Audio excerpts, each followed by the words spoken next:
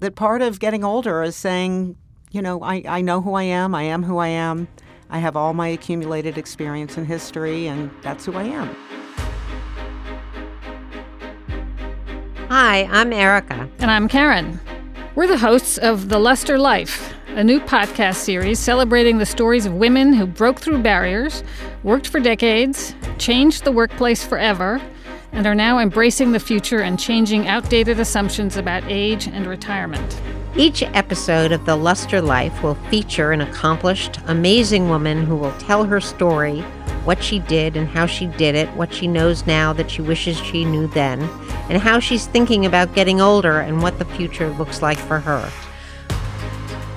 Today, I'm speaking with Julie Saul, who has a very successful and influential New York gallery.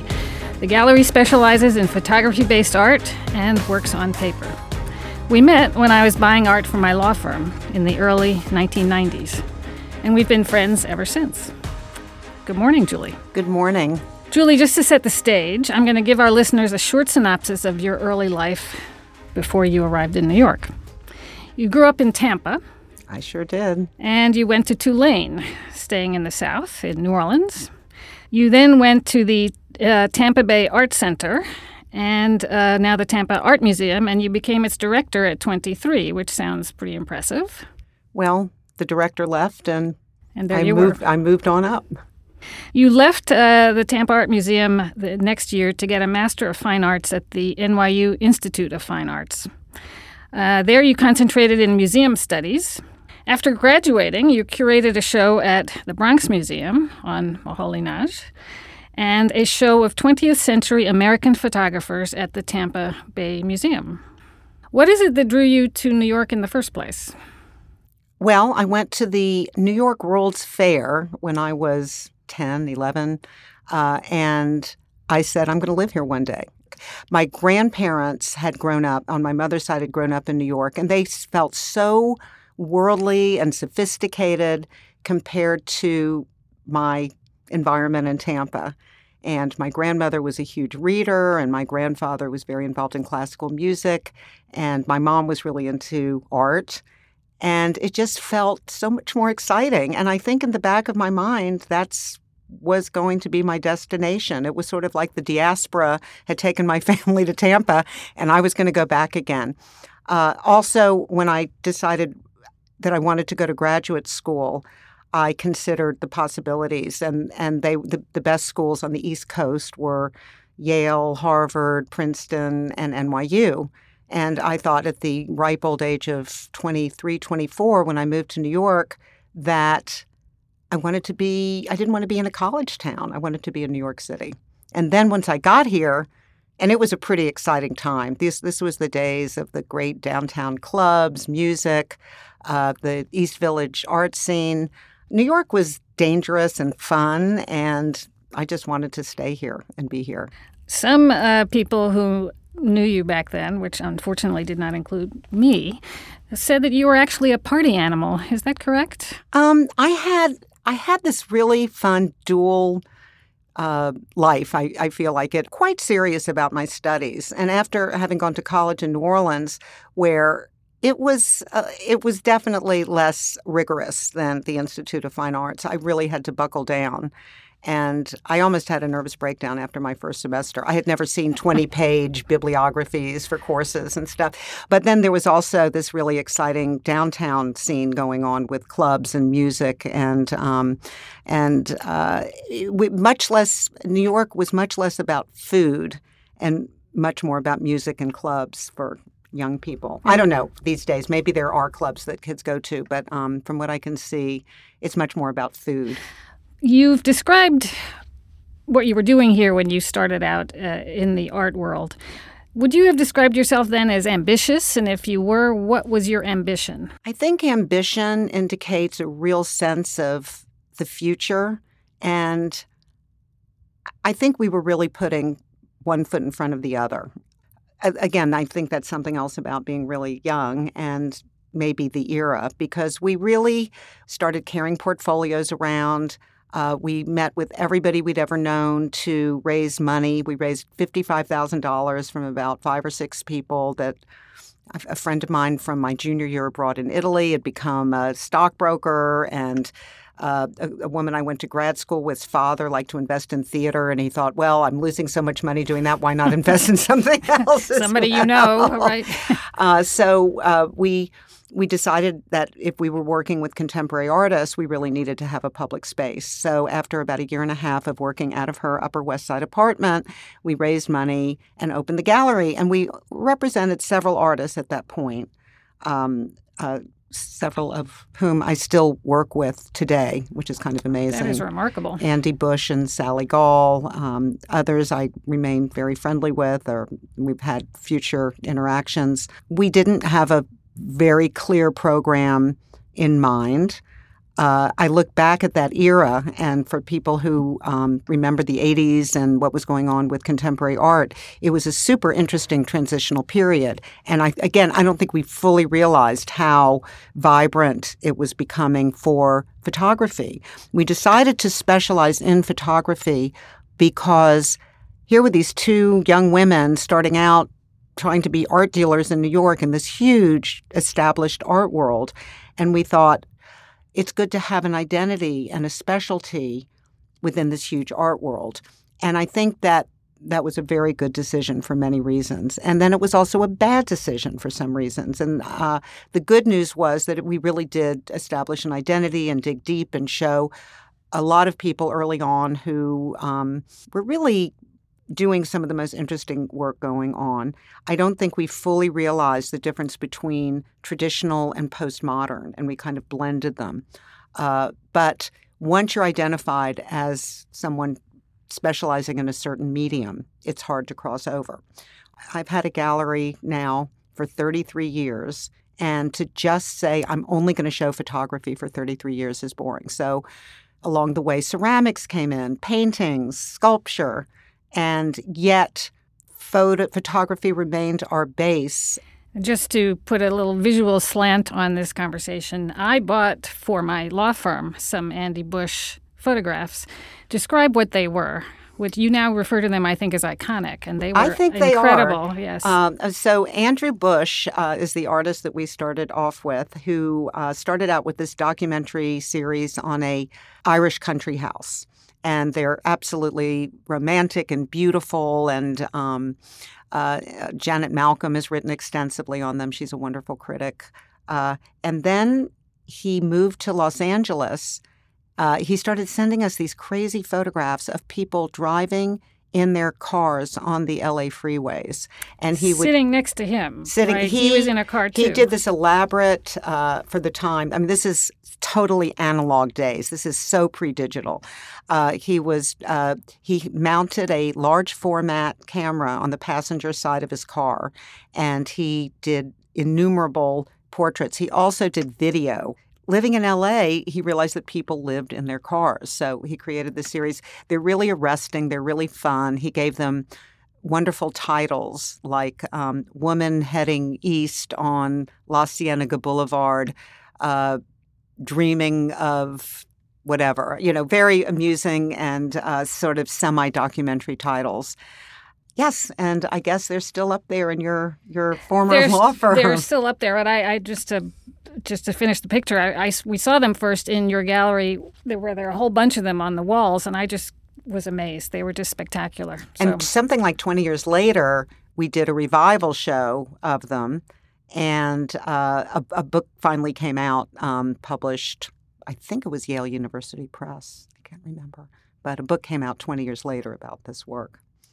Sounds like a lot of fun. Now, when you were starting out and you decided to go into the art world, you said it was in New York, large and well-established. Did you have women mentors? Did you have colleagues who were women? Did you have anyone helping you through this quite complicated world when you arrived? No. I can't say that I did.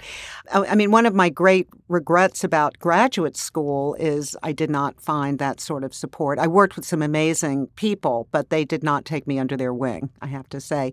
And actually, I have to say, in the world of art history at that time, the ratio of men to women in the professors were sort of 8 to 1. 8 to 1 men to women. And the students were sort of 9 to 1 women. So it was a very old-fashioned, I don't know, just very 20th, 19th century. It was very very different. When we actually, Lowry Sims was my boss during my museum studies internship at the Metropolitan Museum, and she's probably the closest to a mentor that I had, not so much by action, but just by association. She was a great model. She was a African-American woman who was the first Black curator at the Met, as far as I know. And then when I moved to MoMA, my supervisors were men, and they did not really function as mentors at all. So, you really I wished I'd had that. I often regret it and bemoan it. And I guess what my mother would say was, well, you did just fine anyway. I always complained that my parents sent me to Tulane without showing me any other college. And how much I missed out by not having gone to Wellesley or, Vassar. And my mother would just say, you know what, it's time to bury that. You've done just fine. I would say that I probably have to agree with her on that particular point. And living in New Orleans was pretty great. I would imagine. But living in New York's better, right? I think so. Now, there are a number of reviews over the years of the work in your gallery, and quite a lot of them say that you had shows that were radical. That is the word that is used, which I think is interesting. And I think one of those, for example, one of the early ones that perhaps set the mold for this was one having to do with Jean Cocteau. And I think that show had a very particular focus, and that was how Jean Cocteau dealt with his own image. Can you talk about that? Yes. Okay, so one of the great things about starting in the 80s and 90s is that, again, I felt like I had a lot more freedom to focus on projects that involved fabulous travel, detective work, and just having the freedom to explore projects in depth. So Cocteau, I'm not even sure how this idea occurred to me, but somehow in the 80s, I started noticing that Jean Cocteau had himself photographed by everybody. And I can't remember who said this. Maybe it was Duchamp, said if there was a picture at a family wedding, you'd see Jean Cocteau between the bride and the groom. So I got this idea, and I threw myself into finding every photograph I could of him. And it became a kind of history of early 20th century photojournalism and photography, everybody from Cartier-Bresson, Irving Penn, many names of somewhat forgotten French photographers, Richard Avedon, on and on and on. And coincidentally, many of them also photographed Colette, who was just behind him and self-publicizing. But getting back to the radical, again, you can do whatever you want, but then there's the problem of paying for it. So making money. So I actually, for this project, it was fantastic. I got David Godine, who's a wonderful publisher. I had the guts to get in touch with Cocteau's biographer, Francis Stiegmuller, who was pretty ancient at that point and had never been to Soho, where we were at the time. And he came down on the subway and was just absolutely enthralled by seeing what Soho looked like in the 1980s. I'm not sure he'd ever been down. He lived in the UN Plaza. It's quite a changed neighborhood. Neighborhood. And he wrote an essay for the book. These were really fun projects. They were kind of groundbreaking shows, many of them. And I know I'm very familiar with a lot of this because we are currently packing up the gallery. We're transitioning, and I've been looking at old slides and all kinds of archival material about shows that we did 20, 30 years ago. In 2001, you established a relationship with Maira Kalman. Yes. Tell us about that. Tell us how you met her, and what has happened since then? Okay. Well, I was, of course, living on 11th Street when 9/11 happened, and I just get teared up thinking about it. And you and I lived close by, and Yes. we teared up together fairly often, yes. So any New Yorker who was cognizant of the New Yorker magazine knew about the New Yorkistan cover, and we all said it was the first time that we could even crack a smile that year. And I was at a Christmas party a couple of weeks later, and a good friend of mine, we were talking about the New Yorkistan cover, and my friend said, "Well, why don't," I said how much I love Myra Kalman. I loved her books. Ooh La La, Max in Love was one of my favorite books for adults and children. And she said, "Well, why don't you call her up and show her?" And I sort of perked up and said, that is a great idea. So, in New York, it takes about 1 or 2 degrees of separation to get a hold of somebody's phone number. And I called her up, and turned out she lived around the corner from me. I'm on 11th Street. She's on 12th Street. And I walked over one fine morning, I think it was in January, and it just it was, it's what you always hope will happen with romance. It was love at first sight. We just connected. And about a year later, we did our first show, and we've been working together ever since. It's a great adventure. In fact, this morning I got an email from her. So she wrote me back, "I have an idea. I am designing the set for a David Byrne musical that's opening on Broadway in October, and it's going to consist of a mural that is going to be pieced together from many, many drawings." It's just always an exciting collaboration. Well, I first came across Myra when I was reading stories to my children, and she has beautifully illustrated books for children, and she did a beautiful book about a fireboat after 9/11 for children. This morning, I got an email from her because I'm moving to a studio in September, and so I had emailed her a few days ago. She's traveling, and said, let's figure out a program for the fall. So she wrote me back, "I have an idea.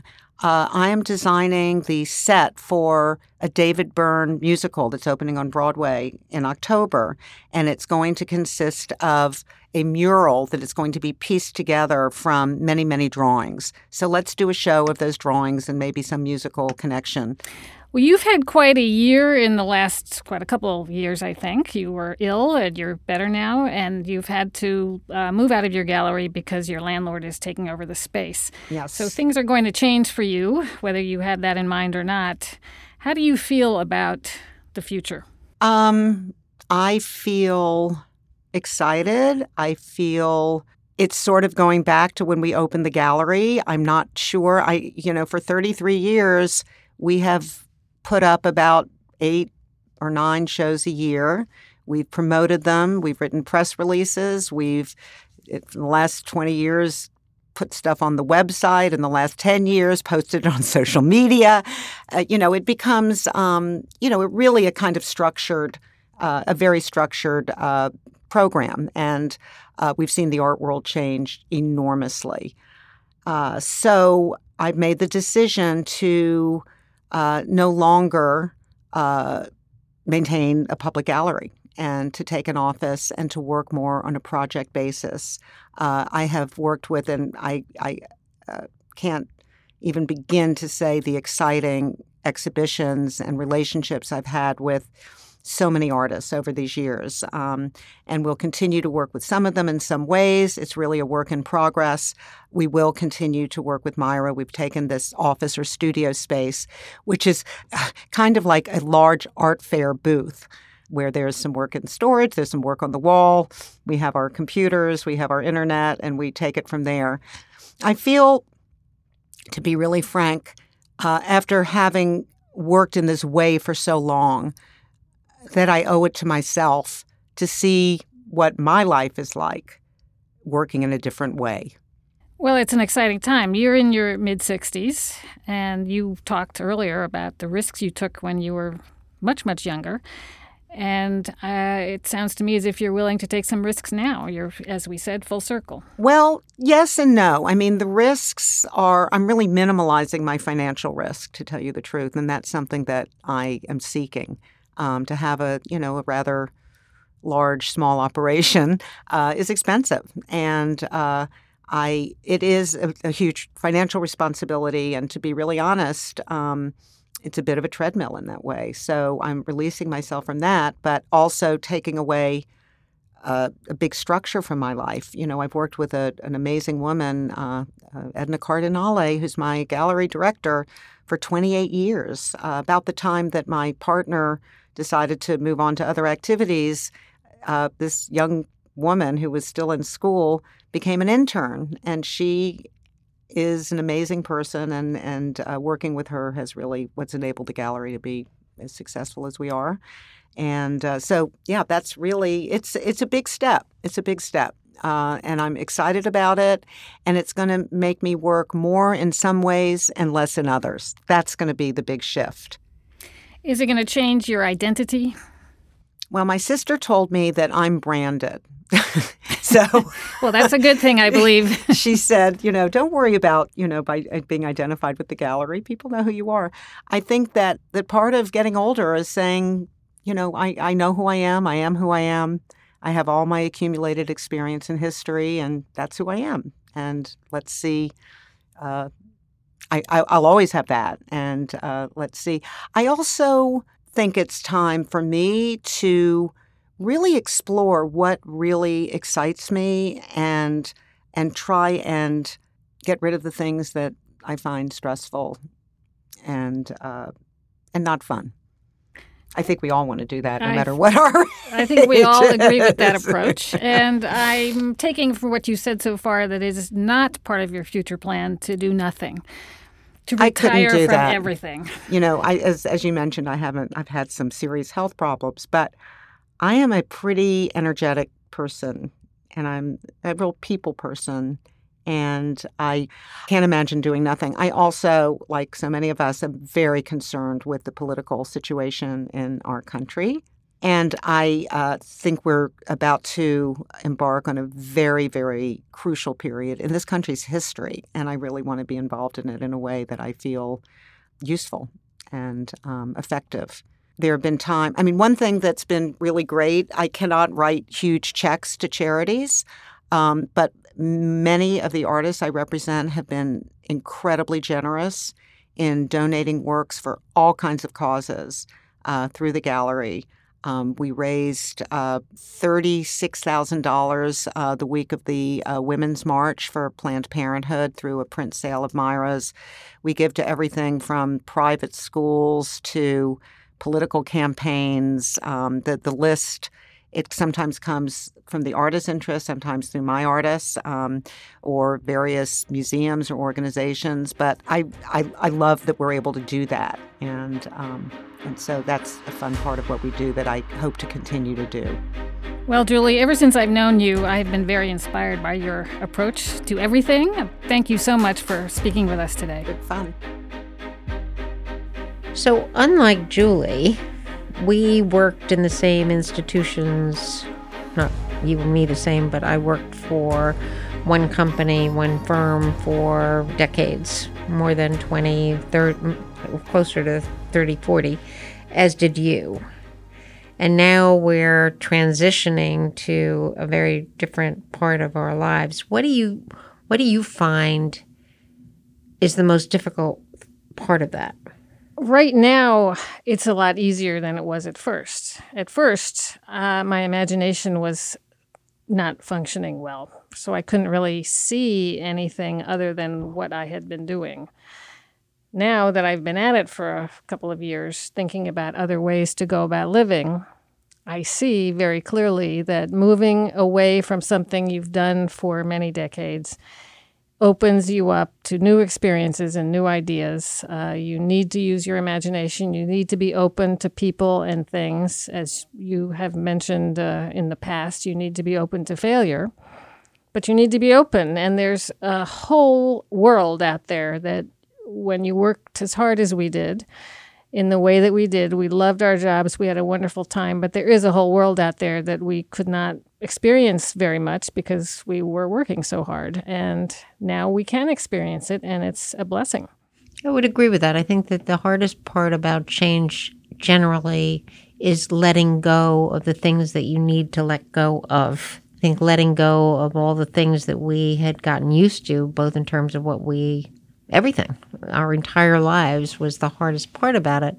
I think that the best part about it is the ability to say yes to basically everything, when before we were kind of in a no, no, I can't commit to this, or no, I can't do that because I don't know what's going to happen, or I can't guarantee I can do this or that or the other thing. Now, I think between the two of us, while we clearly say no to things that have no interest to us whatsoever, if there's a scintilla of interest or it could be interesting, we say yes, at least we'll try it. And that has led to not only amazing experiences, but new people and new things that we never even thought about being interested in. So I think that the change piece of it has turned out to be the best part about it. Julie, of course, had a very different career than we did, in part because she basically worked for herself all this time. And she had to change over time, too, as the art field changed pretty drastically with technology and internationalism and a lot of things coming at her. And then finally, her landlord took over her space. So she had to decide to have another gallery or not. And she's made that decision, and she's changed a great deal. And it's been fascinating to watch her open herself up to new ideas, completely new ways of connecting with artists and connecting with clients and showing work and being the same curator of work that she always was, but in a very different way. Sort of as you and I have said many times, we are the people we always were, and we stand on a platform we created. We're just going in new directions. Julie's story is inspiring. I think the interesting thing in what you said about change is you couldn't initially visualize what it looks like. And I think what was so hard for us is that we didn't have any role models for this new chapter, just like we didn't have any role models before. But before, at least it was a physical plant. We could understand, we could see our role there. We could understand where we would be, and we changed how we would look in it. But it was a success in the corporate world was you could visualize it. I think Luster's purpose, in large part, is to put a visual image to that so that it's not so difficult to imagine what a successful retirement would look like. Make sure to tune in to the next episode of The Luster Life. Please remember to subscribe wherever you get your podcasts, and see you next week.